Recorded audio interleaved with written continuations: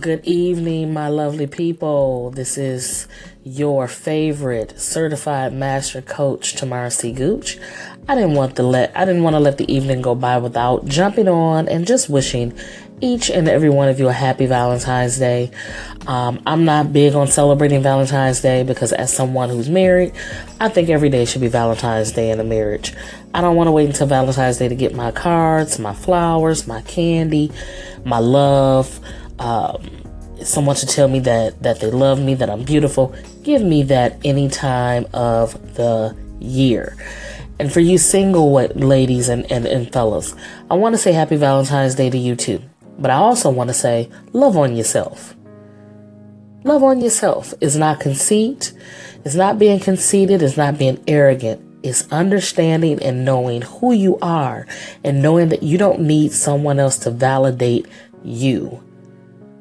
Affirm you.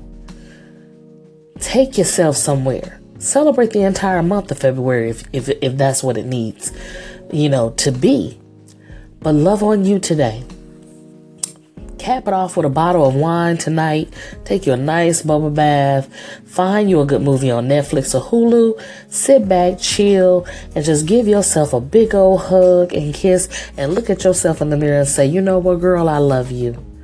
And you are thebomb.com.